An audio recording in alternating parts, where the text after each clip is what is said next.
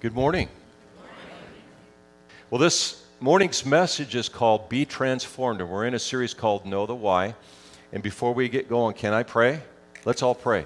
Father, we thank you for this message, Lord, and your word. Your word is so powerful. Every time we open the word, it ministers to us, it changes us.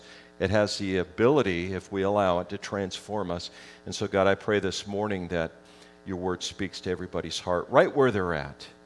In Jesus' name, amen. Have you ever found certain verses in the Bible have been pivotal with certain events in your life? Have you ever experienced that? Like there's certain events that you've gone through in your life that you tie a verse to, and it really helped get you through that. Romans chapter 10, 9 and 10, verse 9 and 10, that's one of those for me.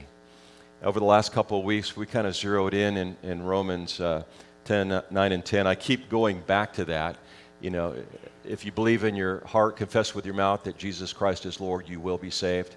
That's one of my favorites. It reminds me of the time that I first heard the gospel, and I did just that. I believed in my heart, I confessed with my mouth, and I was saved.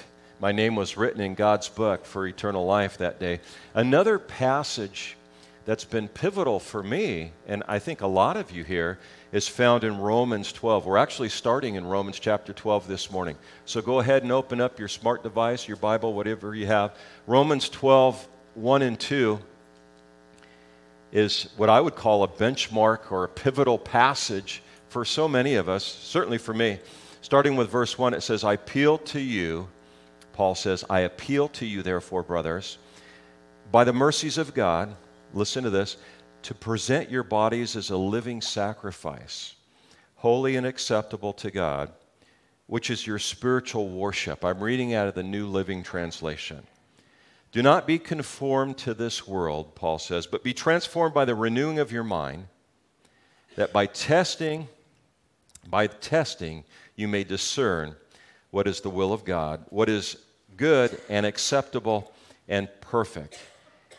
And what we see here in those two verses is really a call to commitment, a call to commitment. Paul makes it crystal clear, the kind of commitment we're to have. And then there's an application that we see in those two verses. It's funny, last week we went through the entire chapter 11 of Romans. And this morning we're just looking at two verses. Isn't that interesting? Romans 11 was just... the theme of it flowed all the way through, so it didn't make sense to stop. We just plowed through it and extracted the truth. But these first two verses in Romans chapter 12 cause us to pause and really ponder what's being said. There's clear logical obligation, responsibility in the first verse, and then it comes with what I call application with a promise. I love God's word. And this is a passage that it's nourished me. It can nourish you on your spiritual journey. It doesn't matter if you're a new believer or what I would call a seasoned saint. That's a nice way to say it, right? A seasoned saint. So no matter where you are on your spiritual journey with the Lord Jesus Christ, Romans 12, 1 and 2 is going to be a blessing. So I want to examine right now and break down these two verses and just really see how we can apply this. The first thing is the reason for commitment. We see that. And Paul makes it clear. The reason for the commitment that you and I are to have toward Jesus Christ is because of the mercies of God. He says it clearly. Look at verse 1. It says, I appeal to you, therefore, brothers, by the mercies of God. Paul's talking about the mercies of God, and that he's described basically in the first 11 chapters, God's mercies. They're radical, and they've saved us. It's a radical salvation. Radical sinful man was radically lost. How many of you can relate to that? And God provided a radical salvation through a radical Savior. I don't know, I'm on that word radical this morning. But Jesus was radical during his time. The religious leaders had much to be against him in their minds because they didn't understand that he was the Messiah. And he was considered radical for his time.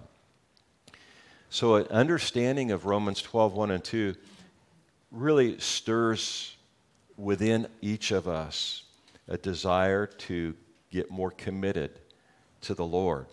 And listen, Paul's not asking for us to do him a favor. He's not saying, hey, I appeal to you, therefore, brothers, but rather he's stating an obligation. It's not a suggestion. He's not begging us. He's talking about a responsibility, an obligation that every believer has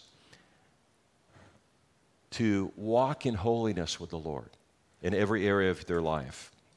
And so it's linked to what Christ has done, our walk with the Lord, our commitment to the Lord. It's linked to what Jesus has done for us. What has Jesus done? He's given us forgiveness of sins. He died for us. He sacrificed his life for us, but not just forgiveness of sins. He's given us eternal life. And it's not just that only. It includes forgiveness of sins and eternal life, but the ability to walk in abundant life and so much more. Salvation in Christ is an amazing thing. And so the commitment that we have flows out of what Christ has done for us. And the more you and I understand that, the more committed, the more sold out, I guess is a way to say it, that we are with and to and for the Lord. And so the reason for our commitment is what Jesus has done. But the sacrifice on the cross, taking on our sins, it's what God's word says, his mercies are new every morning. Amen. When we wake up in the morning, we ought to say, thank you, God, for this morning. Thank you for your mercies that are new today. And then there's some characteristics that I would say apply to the commitment we're to have for Christ. And we see that in the last half of the verse. It says, to present your bodies as a living sacrifice, holy and acceptable to God, which is your spiritual worship. Some of your versions say reasonable expectation. And this is a commitment, and it has two characteristics to it. It's total commitment, and it makes sense. And the Greek translated to present your bodies, to present, that phrase, it's a technical term. And keep in mind that Romans was written in Greek originally. And it's used for the ritual presentation of sacrifice. Sacrifice what? Your bodies. And it's referring to more than skin and bones. It's everything we are. It's in totality. Present your bodies. It's our whole being that we present to the Lord because Jesus gave himself for us. And it's a sacrifice, and it's described as a living sacrifice, holy and acceptable to God. So it's not the idea that you would maybe think of in an Old Testament term where a believer's not killed. It's not that kind of sacrifice, but we remain alive, and we're also to be holy. And that word holy or sanctified means to be set apart. We're set apart. We're different from the world. And this is a really bold call to commitment. When we're walking, when we've made that decision, I'm going to follow the Lord. I realize I'm not perfect, but I'm going to grow in my journey, in my spirituality with the Lord, my relationship with Jesus Christ. And it applies to everyone equally. Some of you might be thinking, well, this passage really is applicable to pastors and missionaries. I mean, pastors and missionaries should be 100% committed. The rest of us, it's okay if we kind of float about 40%, right? No, that's not what it says. It applies to everyone, and it's for the entire church, the body of Christ, the church. And so the truth is, all believers are called to a total commitment. And I know some of you might be thinking, well, that seems a little extreme. It is. It is. I'm glad you thought that, because it is. The King James Version, which actually is more accurate in how it represents the that last phrase in verse 1, which is your reasonable service. The New Living Translation says your act of worship, but the King James Version says your reasonable service, your spiritual worship. And the root idea of that Greek phrase and wording is the word logikos. Can you say that? Logikos. Sound familiar? It's logical. It's logical because what Jesus did for us, giving his life passionately, he willingly went to the cross to give us life, forgiveness of sins. It just makes sense to me that if God loves me that much, I'm going to serve him. If he's protected me that much, if he's made salvation available for me through his son Jesus, it just makes sense to me. It's logical, is what Paul's saying. To be committed, totally committed to the Lord. So halfway commitment, it doesn't work. It doesn't work.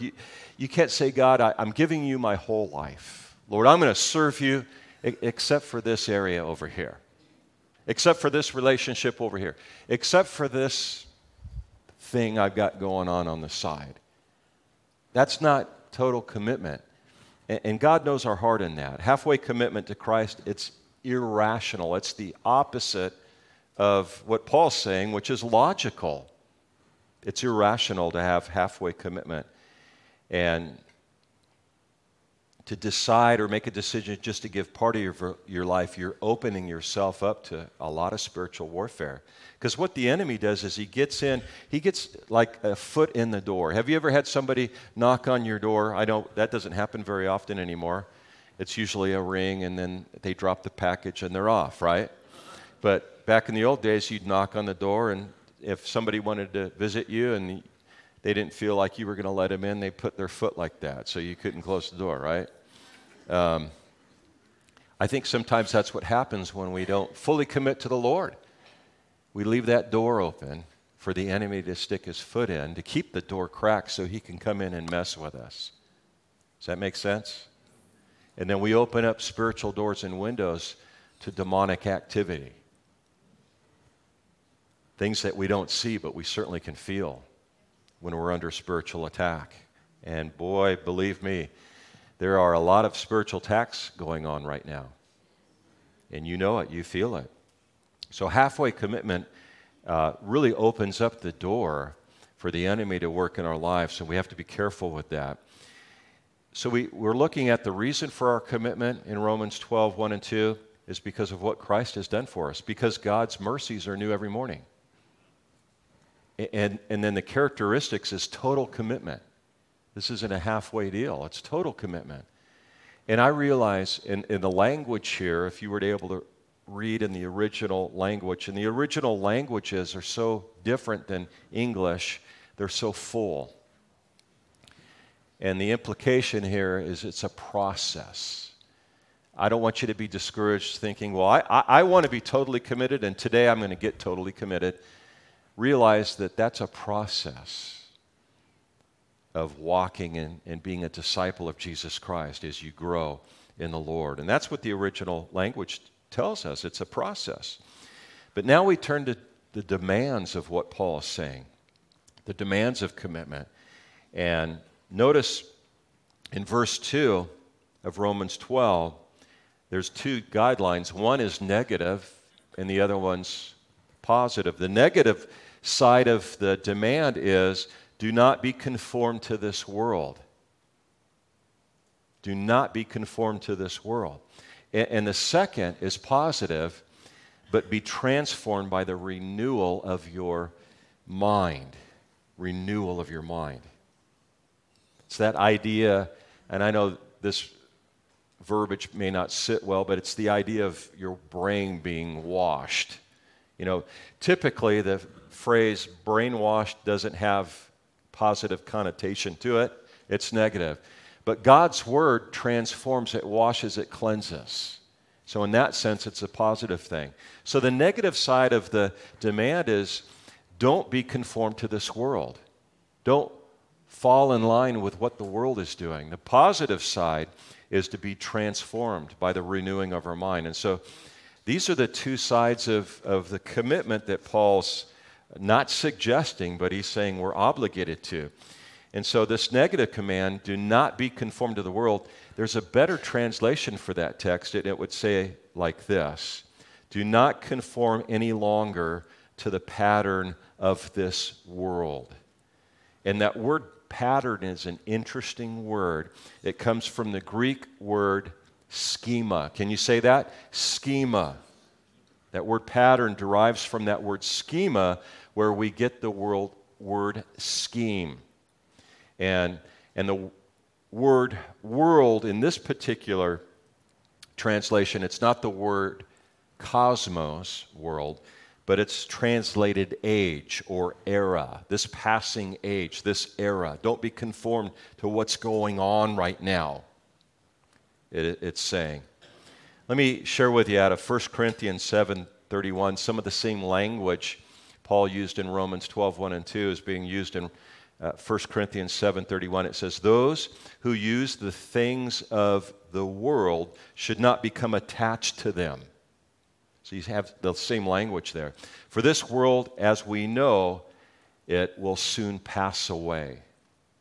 This era, this world that we know. Don't be conformed to it. Don't be so attached to the things that so many people are attached to. And then in Galatians chapter 1, verse 4, it says, Jesus gave his life for our sins, just as God our Father planned, in order to rescue us, now listen to this, from this evil world in which we live.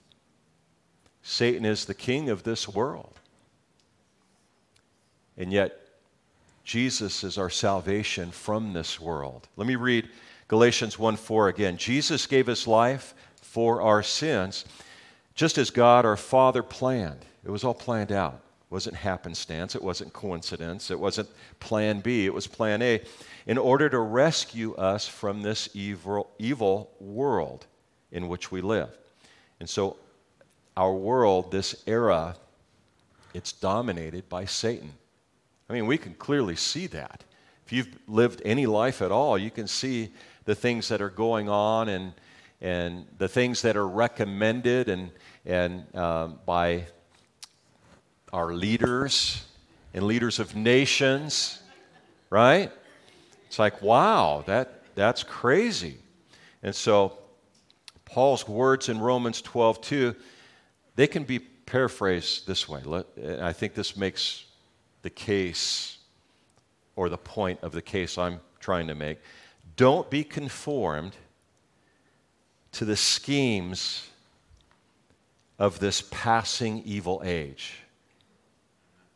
Don't be conformed to the schemes of this passing evil age. I think everything that presents itself to us, we ought to look at it in light of, is this what God wants me to do? Is this what God wants me to say? Is this a path that God wants me to take? Is this something, whatever it is that's presenting itself, is this something that God wants me to embrace? Or is it part of the schemes of this passing evil age? Interesting, passing. We're not going to be in this evil age, I believe, a whole lot longer. We entered in September into the High Holy Days. If you like to know more about that, you can look up High Holy Days. And our calendar that we have is different than the Hebrew calendar. But it started in September and it rolls all the way through into wintertime. And you have these high holy days, and many believe that Jesus is going to come back during that time, that season. Nobody knows the day or the hour, but we can recognize the season, and we know and we anticipate it feels like it's soon. We know that the day that Jesus died on the cross and he rose from the grave, that started the era of end times. So we've been in, and we live in the end times. Jesus can come back at any moment. We have to be ready. The Bible says be ready. He's going to come back at any moment when you least expect it.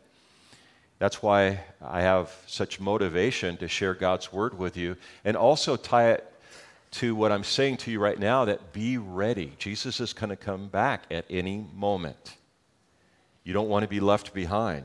You think it's tough now with all the mandates and the different things, and maybe none of that bothers you, and maybe it has affected your work. Maybe it has affected how you have lived in the past. This is nothing what we're going through now. Wait till the rapture comes, and those who are left behind, all hell will break loose, and the Antichrist will be in reign, and you won't be able to buy or even sell anything without the mark of the beast. Do you think there's some conditioning going on right now to prepare us for that? I think there's been conditioning for many, many years and seasons, because as we draw close to the time of the rapture, where Jesus raptures his church, his bride, the time and all the goings on globally are being prepared for a one world government, the presentation of the Antichrist, and the mindset. I mean, years ago, maybe you're like me, I used to think, how on earth would anybody get the mark of the beast? I mean, how could you talk somebody into that? Well, it's for the good of mankind, you see. We're all in this together, you see. You hear some of the language? If you really love your neighbor, you'll get the mark of the beast. I mean, these are the kinds of things we hear. We're being programmed. And it's going to happen. And trying to enforce this mark of the beast isn't going to be as hard as what we used to think it was. Of course, if you're a believer and you know anything about the Word of God, you will not get the mark of the beast. And God forbid you're left behind when Jesus comes back. I know this is kind of a scary message for some of you, but I didn't make it up. It's in God's Word, and I want you to be prepared. I really do. I want you to be prepared not to be left behind, but to be taken up, to be transformed. It's a painful truth. We can't be afraid to be different from the world. Paul says, be transformed by the renewal of your mind. That word transformed, it's the idea of metamorphosis, the caterpillar turning into a butterfly, but it's much, much more deeper than that. It's really more in kind with what Peter, James, and John witnessed in Jesus on the Mount Transfiguration, when they witnessed Jesus transform right before their eyes. And it was so bright. He was so bright, I mean, they could hardly look at him. It's deep like that. 2 Corinthians 3:18 says, so all of us who have had that veil removed can see and reflect the glory of the Lord. And the Lord, who is Spirit, makes us more and more like him as we are changed into his glorious image. And so this, you see, is a process as we grow close to the Lord. We're being transformed not just from the outside, but from the inside out. And how does this happen?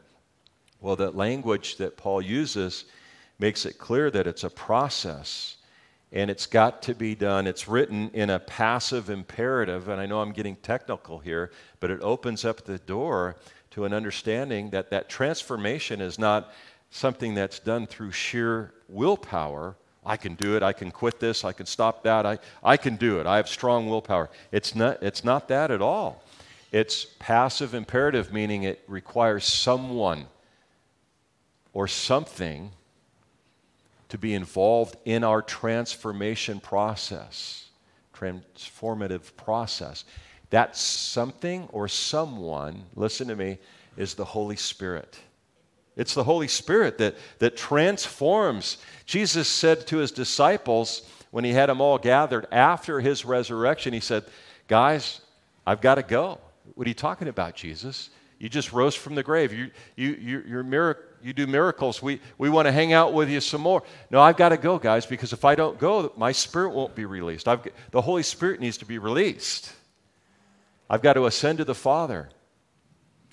So the Spirit of God, the Holy Spirit, the sweet Holy Spirit can be released to empower us to be powerful witnesses. So when we pray, things happen.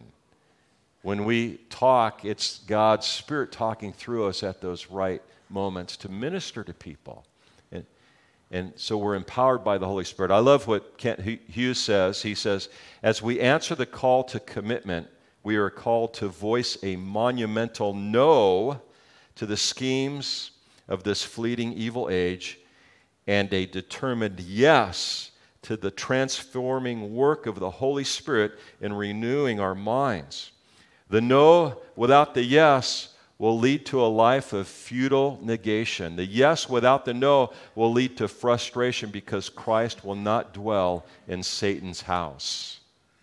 Wow. So these aren't suggestions that are coming from the Apostle Paul, but they're rather commands toward an obligation and a responsibility that you and I have in our walk with Jesus Christ. And then I want to share with you, there's such a beautiful thing going on in verse 2, the results of this kind of commitment that Paul's talking about, this responsibility we have. It's in the final phrase of verse 2, and it reveals the effects of genuine commitment to Jesus Christ, genuine commitment to the Lord, that by testing you may discern what is the will of God. Oh my goodness, did you hear that? When we're committed to the Lord and we're walking in that sanctified state, holy unto the Lord, filled with the Holy Spirit, there's a promise there. We may discern what the will of God is, what is good and acceptable and perfect. That's enormous. That's amazing. A committed life to Jesus Christ has the ability to perceive the very will of God. You're not like that fish that gets caught and breaks away from the lure and is up on the bank flopping around wondering how well they will do on land, or maybe they should go back into the water. When you're able to perceive the will of God, you get clear direction from God. You may not have the full scope of A, B, C, D, turn left, turn right, then it happens this way. But God guides through His Spirit by confirming with peace about doors that open in your life, doors that should be closed. This is an amazing promise that as we commit to the Lord, we're able to perceive the will of God for our life. And thank God we have His Word. This is not a guessing game. We have God's Word here. God's Word. I don't like reading the Bible. You better start liking it.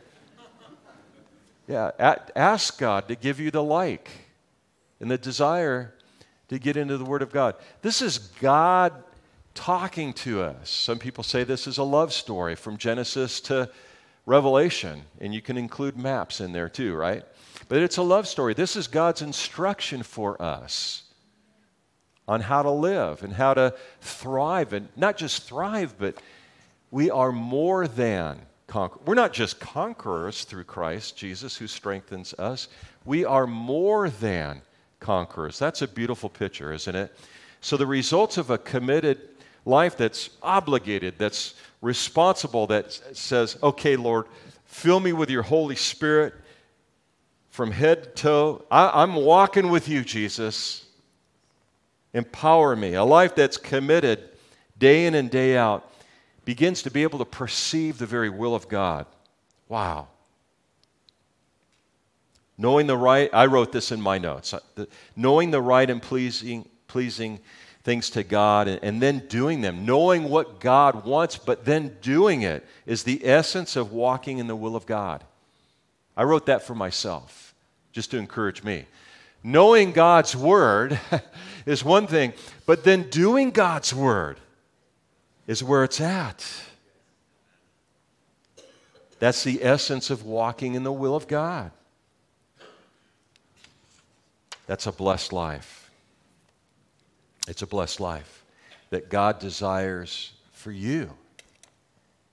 And it doesn't matter where you're at on the spectrum of your spirituality, whether you're a new believer or, as I said earlier, a seasoned saint. Wherever you are in your journey in relationship with the Lord, this starts now, if it hasn't already started. This idea, this revelation of being totally committed to the Lord. Wow. Can I pray for you? Will you bow your heads? If you're watching online, bow your heads. If you're listening in the car, please do not bow your head. Father, I thank you for Romans chapter 12, verses 1 and 2. It's so powerful. And we just scratched the surface. Lord, I realize that. The obligation that each one of us have who call ourselves believers is so crystal clear. Paul made it clear through the unction of the Holy Spirit that there's a blessing that comes with commitment to Christ, that we ought not to be conformed to the world, but transformed by the renewing of our mind. We're different. We're just passing through, God. We're not even citizens of this world. We have a heavenly kingdom that we're citizens of. God, help each one of us be mindful of that. Lord, I pray for a spirit of encouragement this morning for those who are struggling. Holy Spirit, minister powerfully in each family, each person individually that's here this morning. As every head is bowed and your eyes are closed, this message may have created a sense of being overwhelmed because you're measuring yourself to a very high standard, God's standard, but you might be measuring or comparing yourself to someone that you know, that you esteem, that has a close walk with the Lord. But listen, I want to just put that to rest. You stand with the Lord. You stand with the Lord. And you let God transform you each and every moment of the day. And don't compare. It's not a competition with others. But you stand with the Lord and watch what God does. Father, as every head is bowed, I pray that you would impart even more of your Spirit upon each one of us, Lord, that we can in fact walk in victory, pleasing to you. Allow us to see the wiles of the enemy and not be tripped up by those or deceived by the wiles of the enemy. And God, probably the most important thing that I could pray, Father, is my heart goes out to anyone who doesn't have a relationship with you today.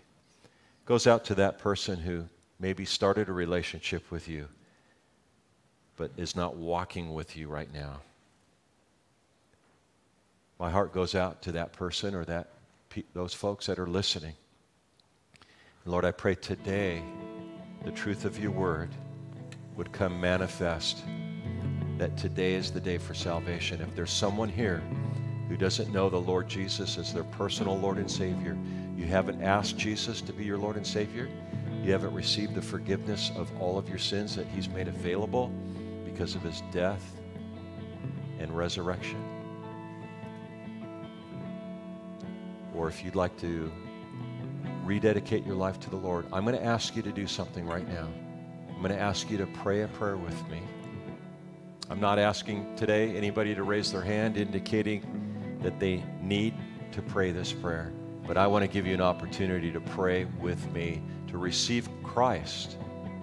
God will forgive you of your sins. You'll have eternal life, but it's got to be more than words, a prayer from the heart. And today might be the day that those of you need to rededicate your life. Pray this prayer with me out loud, would you? Wherever you're at. Dear Jesus, I know that I'm a sinner. I ask you to forgive me of my sin. Thank you, Jesus, for your forgiveness. Jesus, I believe in you. I believe that you died on the cross. I believe that you rose from the grave. I now ask you to be my Lord and Savior. Holy Spirit, fill me completely and totally. Now, those of you who are rededicating your life to the Lord, you can pray this prayer. Today, right now, I rededicate my life to you, Jesus. In Jesus' name. And everybody said, Amen. Amen. Amen. Well, listen, I want to congratulate those who gave their heart to Jesus Christ for the first time. I want to welcome you to the family of God. Praise God. If you rededicated your life to the Lord this morning, or you gave your heart to the Lord this morning for the first time, would you do me a favor, whether you're here on campus or online watching, text the word pray to the number that you see on the screen.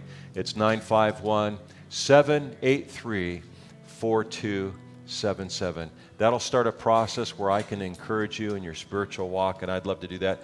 If you're here on campus out in the courtyard today, we have available to you on the tables out in the courtyard and in the back lobby, there's a card that says, My Next Steps. On the back of that is an invitation card that you can use to invite somebody to church.